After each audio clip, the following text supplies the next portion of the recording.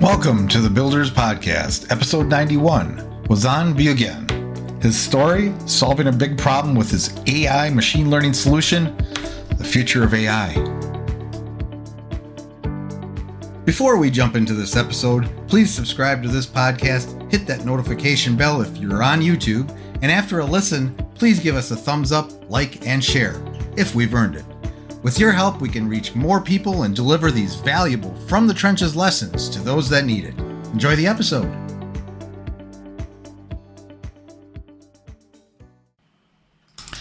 Hello, everybody. Welcome to another The Builders. Today, we are joined by Ozan Bilgen. Did I get it close? I've been challenged by this. I've practiced this like 20 times before. We'll let you say it. How do we pronounce your name?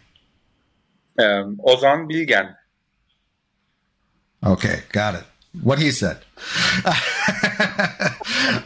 So Ozan is the founder and CEO of Base64.ai, one of the fastest growing artificial intelligence startups in New York. Welcome to the show. Thank you for having me, Matt. So today we're going to talk about kind of his entrepreneurial journey, what his story is, what his journey looks like, and then we'll get into a little bit, into probably some tech conversation. We'll talk a little bit about AI and some of that fun stuff today. I'm looking forward to it as a tech guy. So I'm going to throw it to you, Ozan, and let you tell us a little bit about your story, how you got started, like, I guess in business, but you can go as far back, what's influenced you, where you're from, and all that good stuff. Awesome. Well, yeah. I'm a software engineer. I have bachelor's and master's in computer sciences. Originally from Turkey. Moved to the States 16 years ago. I got a job offer from Microsoft Windows Server team. Now it became Azure later.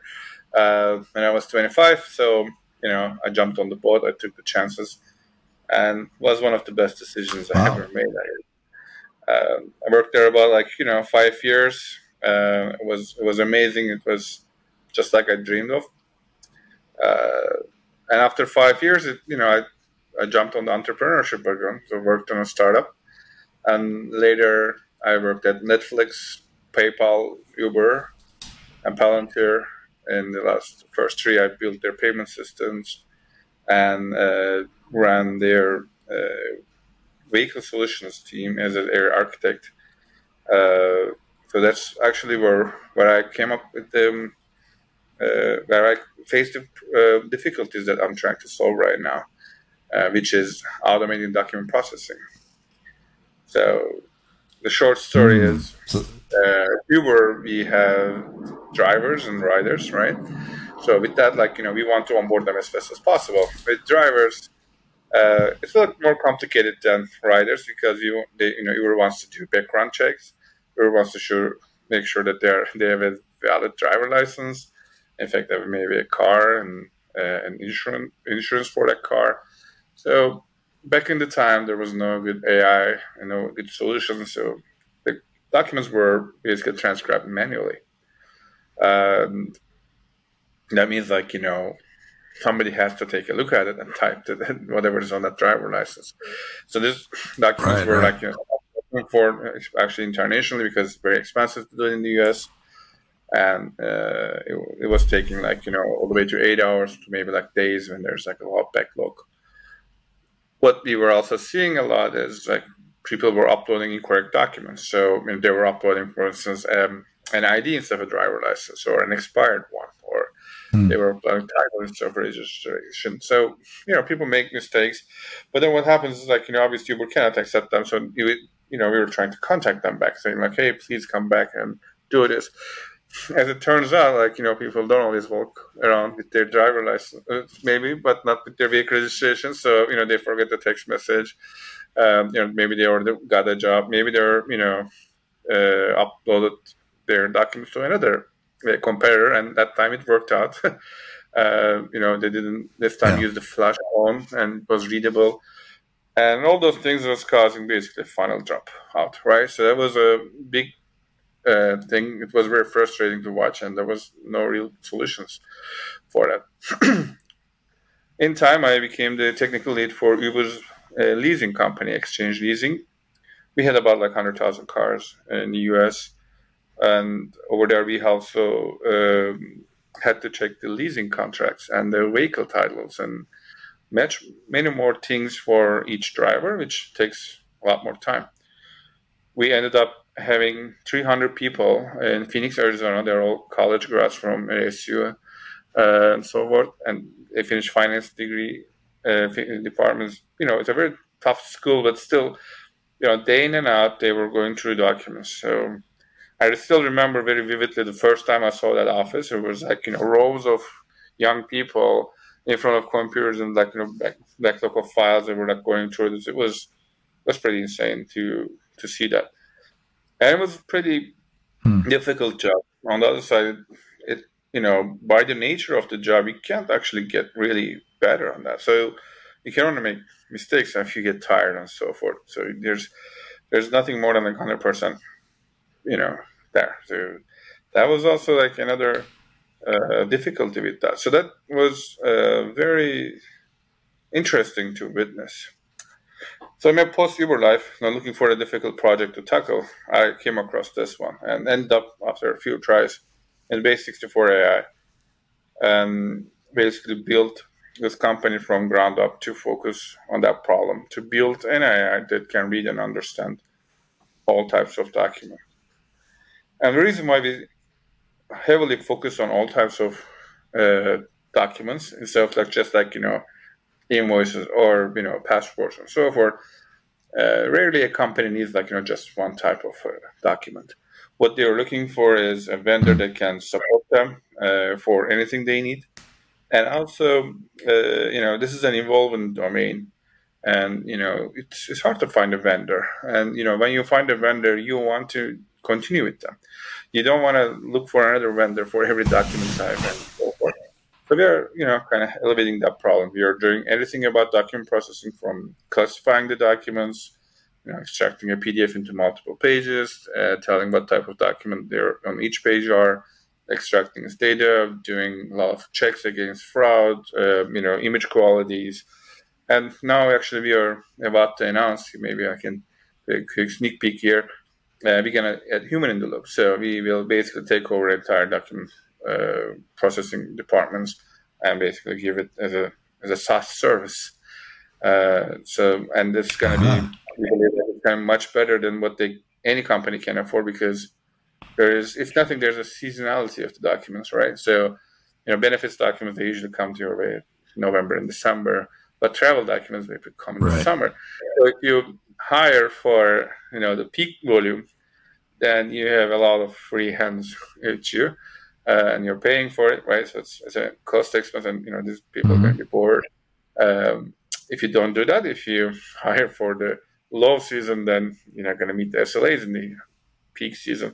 But in our ways, we can actually scale up and down, powered by a very powerful and accurate AI and globally distributed reviewers for that.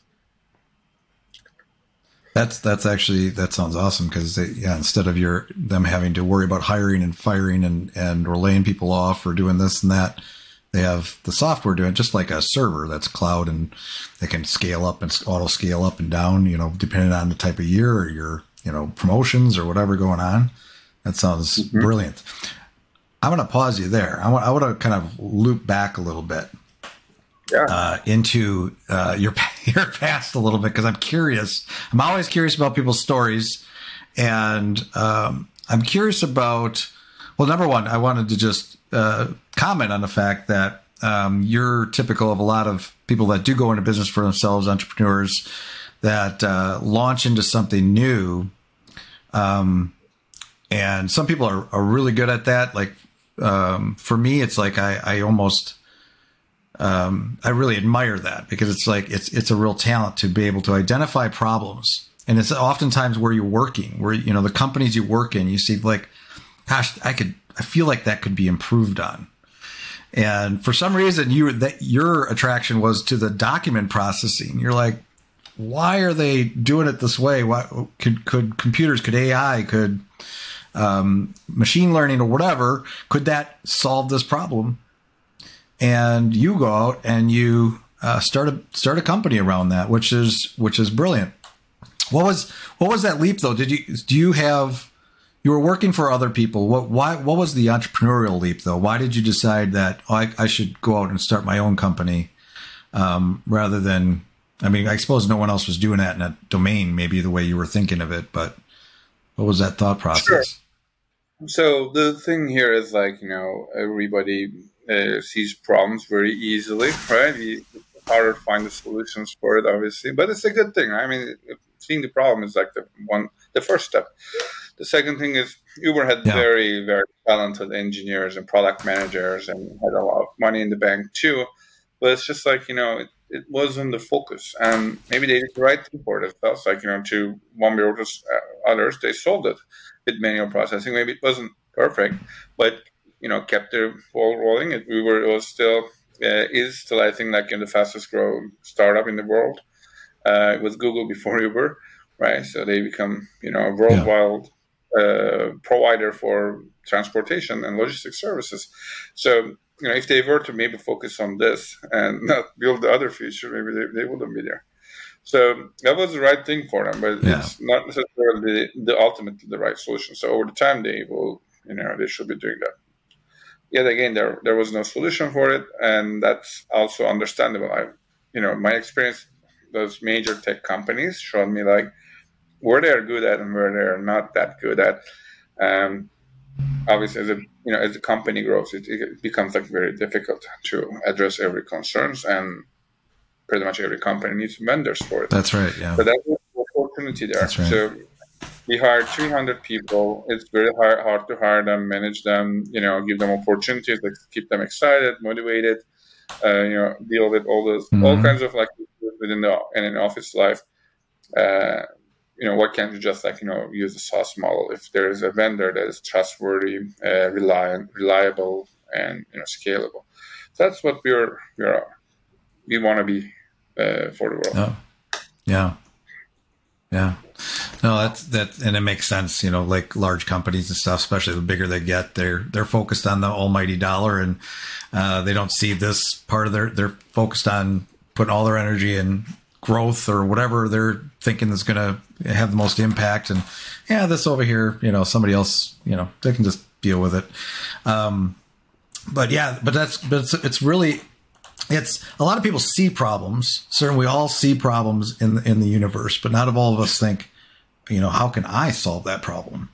But you have, obviously you're coming into this with, you have the background, the experience in tech, and your wheels were turning more than anyone's that didn't have that experience would turn. Be like, I like this idea of a challenge that I could go out there and make a difference. Not only making a difference, but maybe some money along the way too, hopefully. But yes, money in the entrepreneur life. I think it's one of the most critical aspects of being an entrepreneur, because at the end of the day, we can't just do everything ourselves. We need people. Even though I'm coming from software engineering background, I still need software engineers to build things. There are areas that they know better, or at least I need people to work on things so I can focus on other things. And that all happens with money. So that's why we have this entire startup ecosystem around us.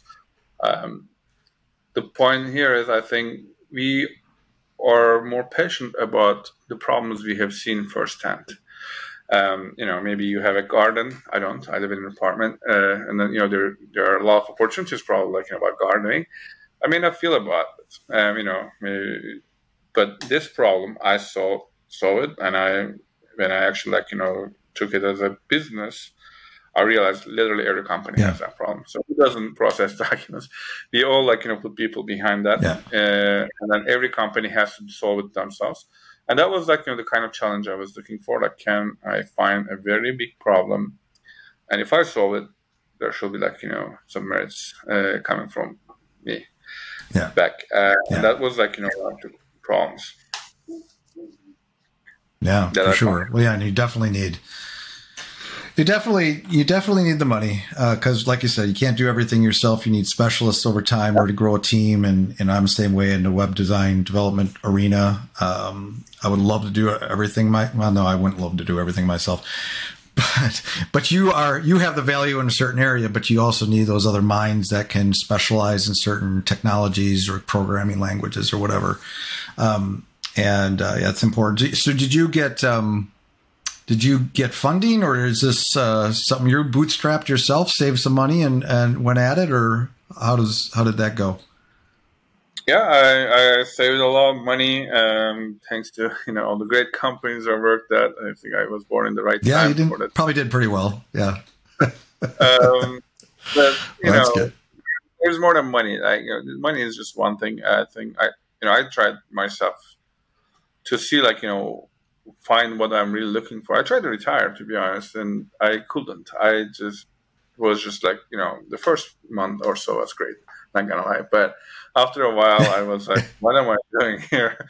What's my purpose in Yeah, life? What exciting for me? What am I trying to achieve? Maybe um, maybe this, maybe that. But I just realize we all need a purpose to focus on. And I found my peace in document processing because that was a problem I saw.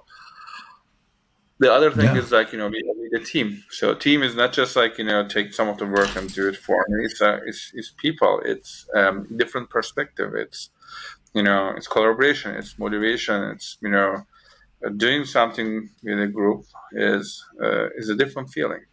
They're saying if you want to yeah, go go it by yourself, if you want to go further, go with the team. And we want to take it to further. We want to go as much as document processing can go. And we are a very inventive team. We are basically invented a lot of concepts in this world. Some of which the incumbent big companies in the document area they have not implemented. Even though we are actually pretty public, so anyone can come to our demo on our website and try it and see it. So we're not even hiding what we are doing. We're pretty open about it.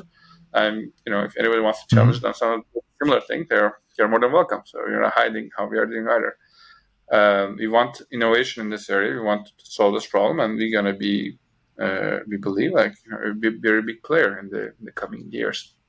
That's our goal, at least for 25 million top 3 companies in that world. So I self-funded it. We start gaining, making money. We launched in January 2021. After when the pandemic is just a little, over, and we become commercially successful in Q3 2021. Like in 2 quarters, we had enterprise deals, and that's when I was ready for fundraising for a pre-seed round, friends and family, because there's one thing you try something at home and it doesn't work out. That's fine. Like that, entrepreneurs, innovators, they don't shame failure. Something a project can fail in multiple ways. You may not achieve it technically. It may not be commercial right thing. You may just lose your patient. Life may change, etc. Those are all good. So we are not afraid of failures by our nature. And if you are too afraid of it, you're not gonna succeed in anything, right? But when I saw the light, and I was like, okay, that is as good as I think it can be. So what I need is now more developers and more salespeople and a better marketer than I am, and so forth. We started the fundraising, and with that funds, we raised about we didn't even raise too much. We raised $320,000, I guess. But that was enough for us to curve it, to bring it to $250,000 era. And that was when we actually started seeing much more growth. And by the next quarter, we tripled it and went for our seed round. And thankfully, I'm so lucky. I met with right VCs. I met hundreds of VCs. It's a very painful process, but finally, I met the right ones. And they were supporting. So Long Journey Ventures and Data Community Fund led the round for us, and we raised in total of 1.8. And for me, that was good enough for us to go to the next gear. So we could have continued on what we were doing, and we were profitable actually at that time, and called it a day, right? So it's a good side hustle. but I really wanted to make it like, the next big thing in the world. And I think like, the opportunities there, I think the timing was perfect. So I wanted to like, take it to the next gear. So that's, why we raised. And that, was the right choice, I think, because when you have, to be honest, like when you have money in the bank account, you make bigger and bolder decisions. And that's what a startup Right. needs. They need big and bold minds. Very interesting. Yeah. So, first it seemed like when you in the beginning, you needed that kind of proof of concept or whatever you want to call that, like this, and then you saw it actually close some deals. You're like, this is actually working. People actually need this. You're able to sell it. Now you just go out and you get that funding to scale things up and put people in the right positions to do better marketing, to do, bring in greater minds to work as a team and take it from there. That's really cool, actually. Yeah. So, so now today you're actually, when I first talked to you, you were in Vegas, you were doing stuff in Vegas. How are you, before we get into, I want to talk a little bit about the technology and stuff too, maybe, but in terms of the business, what are you, focused most on? Are you going to like events or, how are you attracting business out of curiosity? Yeah, I think like, for us, like, we really try everything and to see what sticks. And in terms of marketing, Yeah. obviously, we have people who spend a lot of time in marketing, but we are very open-minded. That's what I'm trying to say. So there are certain things that worked out for us. There are certain, things that didn't work out for us, and that, there can be a lot of reasons. But we saw really good inbounds when we go to events and conferences, and we do email marketing, we do newsletter marketing, we do phone calls, we have a partner channel. We try like many different avenues to not basically there's a FOMO in sales, in startup sales. Yeah. So we want to like try out and not let it go. But events, they're special in this case. People like to see people. I guess we missed each other because of this long 2 years. Right. Especially after the last few years. Yeah. Yeah. Yeah. So now, like, when you go in front of people and like shake their hands, when they realize like, hey, you are a hustler, you come all the way from New York to Vegas for a conference to meet them and like show them what you did, and they see the passion in you. I think that changes something. So I recommend everybody to go to the conference. If they cannot afford a booth, that's fine. You can actually achieve a lot of things by just walking around and introducing yourself. And those conferences have events, like opening reception, closing reception, etc. That's like also it's also a very good opportunity for us to see like the market and who is going there. So in most of those events we go there, it was us and maybe one or two competitors. But if you Google it, you will find hundreds of them. And that's what we see some like it looks like very crowded. Well, it's not. It's when we go there, we don't see any of them. They're not there. And that's what really matters. So can you go to the field? It's like can you walk the walk too? That's what conferences means to us. So we had like two good conferences. One is InsurTech. This is the largest insurance conference in the world. There was 3 days, and the next week there was UiPath's Forward Conference. It's a partners conference basically, and we are UiPath's advanced technology partner in document understanding.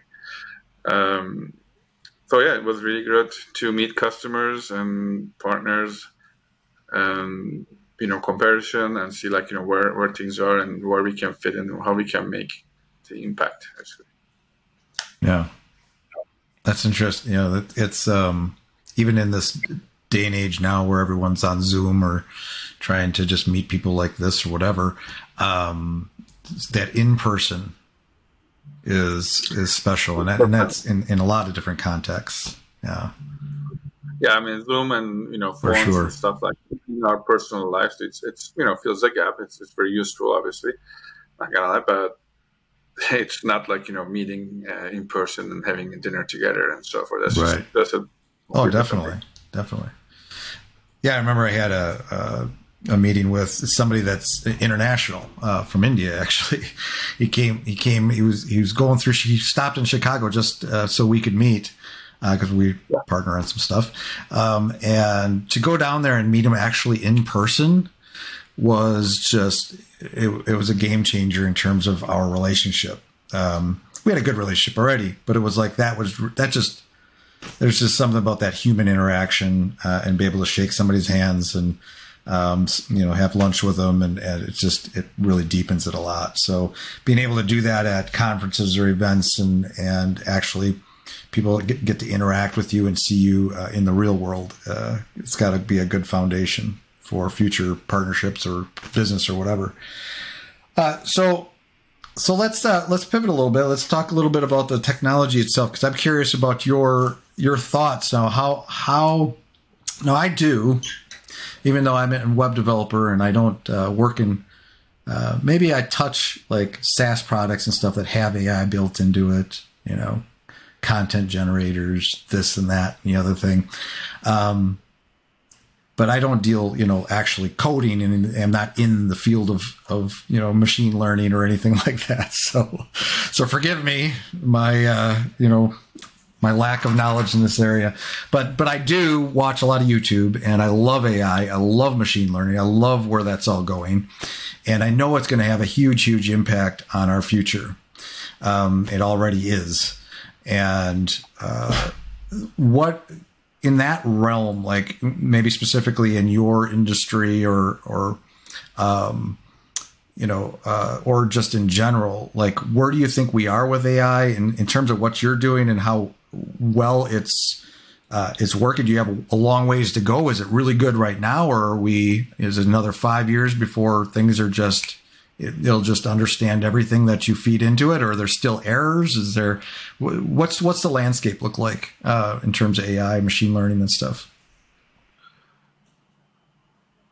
Yeah, I mean, I also been like around this tech. I think I started in late '90s when I was in college as like a web developer. So it was Web 2.0, was neo-wish, writing to database, going to the user. So that was that's how I did, and then I saw got myself into Linux server development, kernel drivers, the Windows server, like cloud was new, and mobile. Payments and so on. Like I did a lot of things in different areas. That kind of gave me a perspective. Mm-hmm. But I'm not seeing the advancements in the AI in any other field.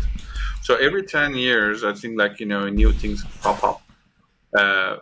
Late 90s when I started development, it was web development, right? So if you're a web developer, you were like good for life. Now in 2010, it was mobile development. So everybody was trying to do something like put in the app store. You could make actually a lot of money. I did myself. In 2020s, it's now machine learning. So if you see that's what attracts the smartest kids. And that's where you see the growth. So wherever talent goes, that's where you're going to experience the growth as well. This is why I'm very hopeful, how things are going to evolve. Is it going to be as people fear? I don't want to play into fears.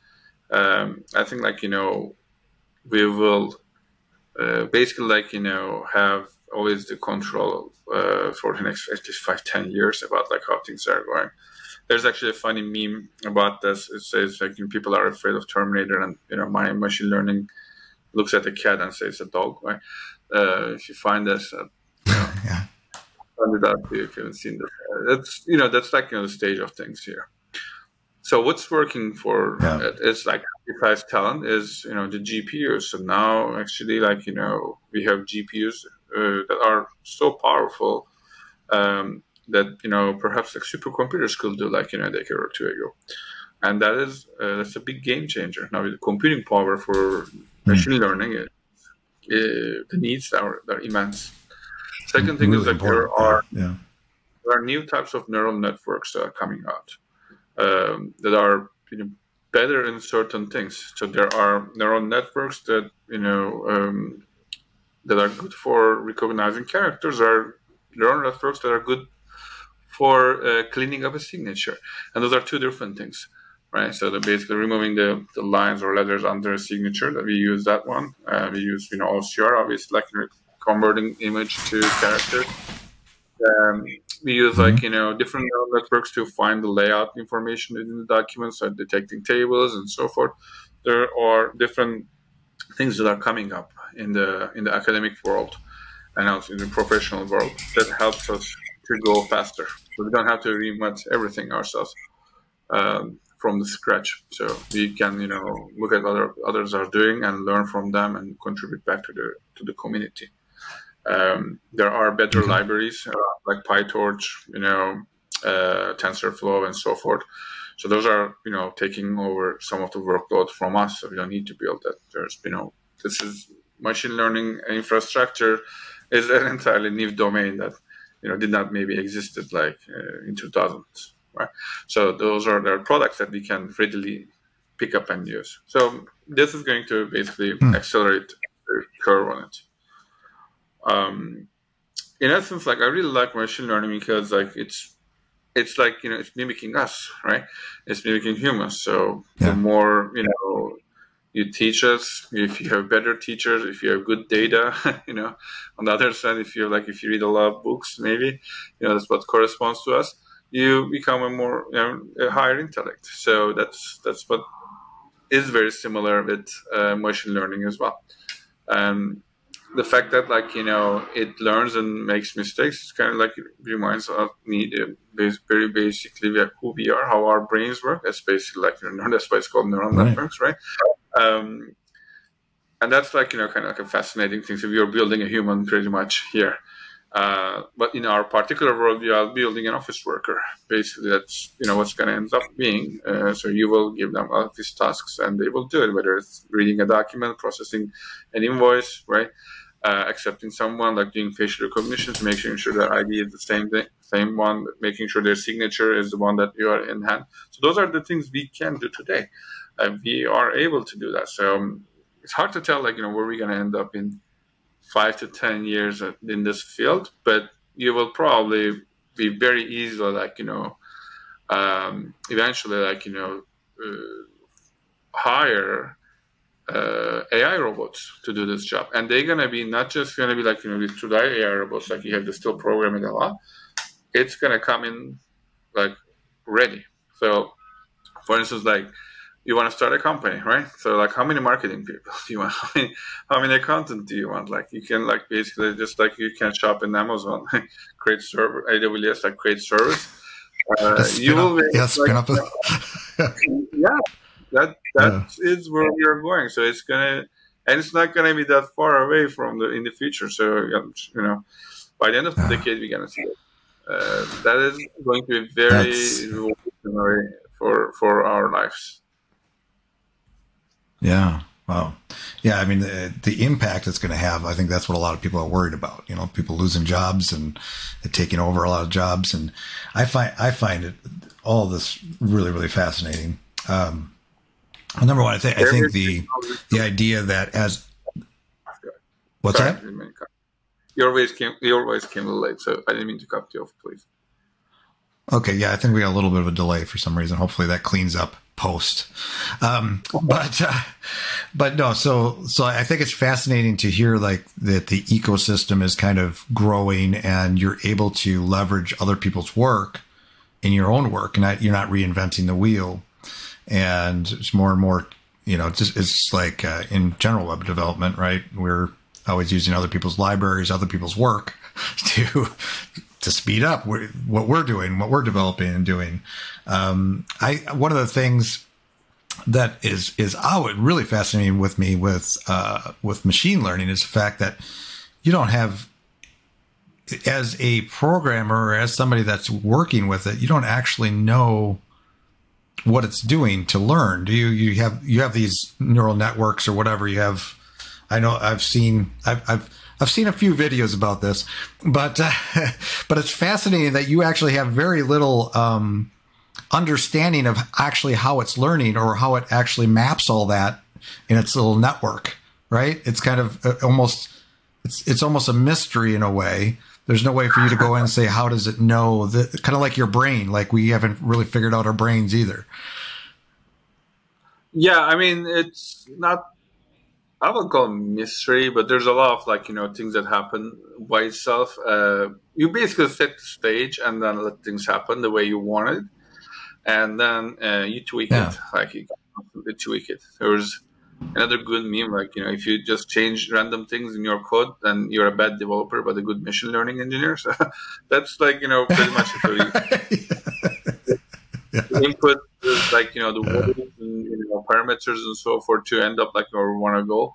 And then you build like, your own architectures. That's also pretty, that's actually the way to go. So you cannot just like take everything and just use it off the shelf. Then, probably what we were doing wasn't that important. People think like, actually there's a very bad marketing from some of the competitors. They say like, you just like upload the documents and you tag them and, okay, it's going to be done. Like, I'm like, if that is the job, then you probably wouldn't exist, and everybody will be able to just like upload the documents. Like, this is invoices with Right. all of it. And, yeah, I mean that's not that easy. Obviously, there's a lot of pre-processing. There's a lot of architecture layers and layers and layers, and different things happening there. And then there's also a lot of post-processing happening that should take the data to make it like usable for the next system that's going to take it over.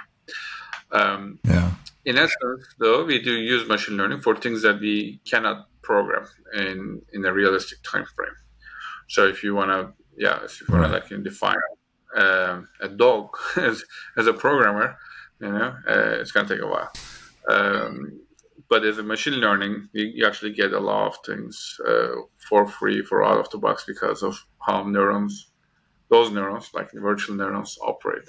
And that's very similar to us, too, I think. Well, it's really about, like we can look at some, like a human, what they can, like when you have this machine learning or AI, like learning how to play games and stuff, they can run a game like millions of times or a billion times. It would take us to, it'll take us, all year to play the game like, 365 times once a day, but they can do that in like a millisecond. And so that's how it's learning. It's just that these big data sets that just like, which is fascinating. One of the things, too, that I find fascinating, this is something that I don't know if you're an Elon Musk fan or not. Some people are, some people aren't. But from a tech perspective, like with his cars, Tesla, right?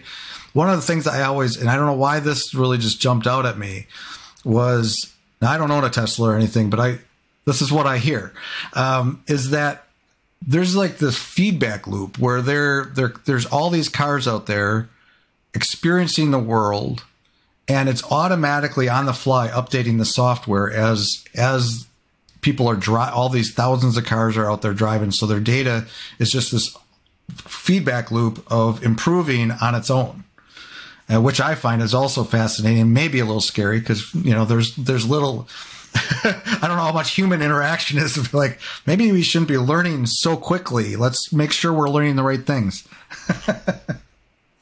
I mean, the fundamental theory behind like that the machine learning will take over human intellect is like, I think, undisputable.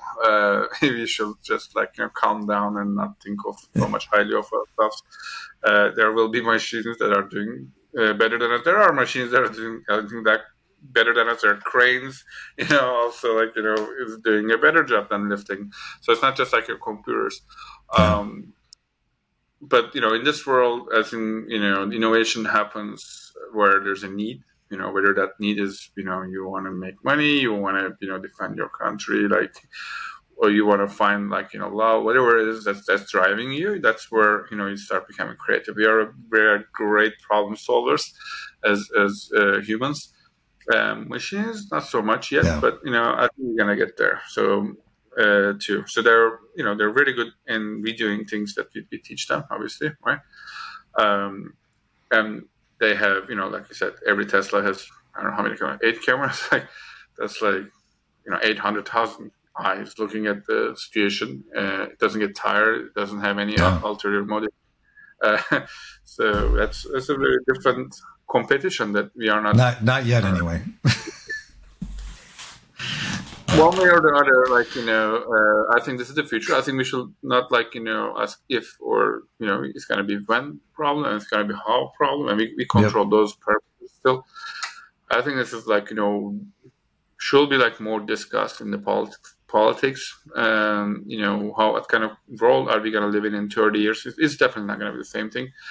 And the speed of innovation is, it's an exponential.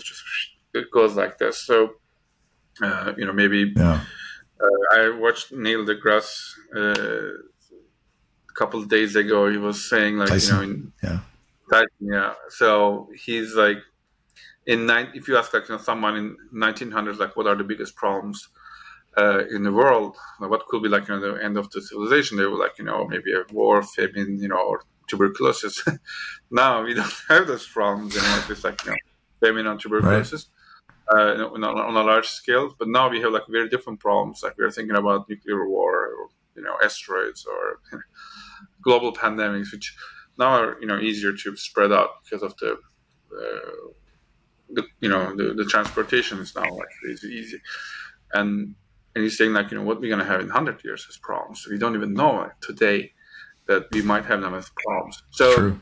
New problems are coming. They're coming really fast, and we need to look into those things. But I don't think anything will stop the evolution, especially in machine learning and AI. I think this is ultimately our dream, to create a copy of ourselves. That's inevitable unless nukes starts falling on us and we go backwards. But other than that, it's just gonna happen. Yeah, it's just this exponential growth. It's just going and going and going. There's no stopping it. Even on the VR side of things too. I think the next 10, 20, 30 years is going to be incredible. We're going to be living in a very different world, and it's going to get the changes of the world are just going to happen faster and faster. But it's got to be exciting for you too, though, to be able to leverage these technologies, because as we were just talking about, it's all about data and how fast you can learn. And every time every time you're loading in a new document, it's learning something else, or it has errors and it fixes it, figures it out. And in next year, 3 years, 5 years, your document, processing will be probably near perfect at that stage. So it's really interesting. Yeah.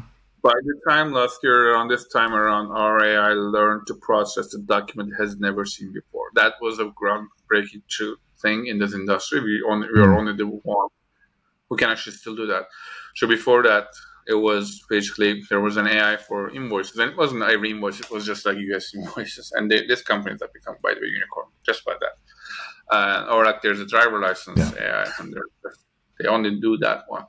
But if you give them a document that they never seen before, they're like, oh my God, what am I doing here? So that has changed with us. And by next year, this time around, it's going to be even more different. And the other thing is excuse me.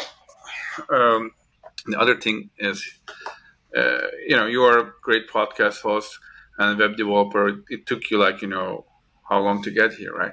Now I feel comfortable with software engineering. It took me 40 years to get there. Well, maybe another 20 years I'm going to retire. And all those things, at the height of my knowledge, I have to stop doing it. And other people, they have to go through exact thing. Imagine how many doctors we have. They have all to learn exact same anatomy and other things, pharmacology and whatever. And it almost half of their life is spent on that. So it's a very inefficient way to learn something. I think or to create talent, if you like, to raise a human. With machines, obviously, we can scale this up. We can share the learnings. You can, avoid the mistakes much more easier. Yeah. Of our nature, we are biological things, and then we have needs that are beyond doing work. Right. With machines, we don't have that problem either. So they can be fully focused on doing this, and that's why it's gonna go much faster. Like I said, if I fix one invoice problem for one company, then the rest of them they get this for free almost, right? I realize we'll end it here, but I realized as you were telling me, it just dawned on me, you talk about narrow AI and general AI, you're basically creating the general AI for documents, right? That can just take any document and figure it out. Just kind of, because you're talking about narrow would be the just being able to do licenses or just be able to do invoices, but you're doing kind of a general for just widening that. Yeah, I mean that's what our thinking, because if you hire someone for your invoices and now you need receipts, you wouldn't hire another person. You'll expect them to learn this and do it. If they don't, you will maybe prefer someone who has done this before, and that's what we are coming. So we pre-train the models, we make them ready for over 800 document types right now. If you want to take it, just day zero, you can automate it. You don't even need programming. There's no code solutions in our system. If you use existing products everywhere from Dropbox, where you upload your photos, but then you can automatically convert them into rows into Google Sheets with just tick, nice. A few clicks. You don't need any programming or any real technical expertise in machine learning, etc. So we basically make every developer a machine learning engineer, and we didn't stop there. And with our no-code AI, we made every office worker basically a magician, and it comes very, very cool. All right. Well, so if somebody wanted to reach out to you or find you, obviously your website's base64.ai. Are you anywhere else on the interwebs? Anywhere? Are you on LinkedIn or anywhere else people can reach out to you? If they search me by name, I'm on there. I'm more than happy to have this kind of conversations with anyone I found in the world. Where AI is going is going to be one of the most important things to talk about, and it's very exciting to discuss people's ideas. Well, I can tell that from you, because it's like you were talking about earlier, where you could have just retired, but this is something you're just super passionate about. You love doing, and you probably do it for as long as you can, as long as your brain allows you, until the AI takes over. But all right. Well, thanks for joining us. Thank you, Builders Crew. Until next time, take care. That's all for today's episode. I hope you enjoyed that. Again, please subscribe if you haven't already, and give us a thumbs up if we deserve it. If you want to comment on this episode's page, provide me with requests on topics for future episodes, or inquire about being a guest, please find your way to thebuilders.fm. You can contact me there or add a comment under these show notes. Now a word from our sponsor, my agency, Unified Web Design. We build custom websites, features, we maintain websites, we work with agencies to fulfill their web design and development needs, and more. If you are interested in our services or are looking for an agency to work with as a partner to build awesome sites for your clients, feel free to reach out to me at unifiedwebdesign.com. There's a handy contact me link at the top. Fill out that form and it will open a ticket, and that ticket will find its way to me. Thanks for joining me today. We'll see you next time.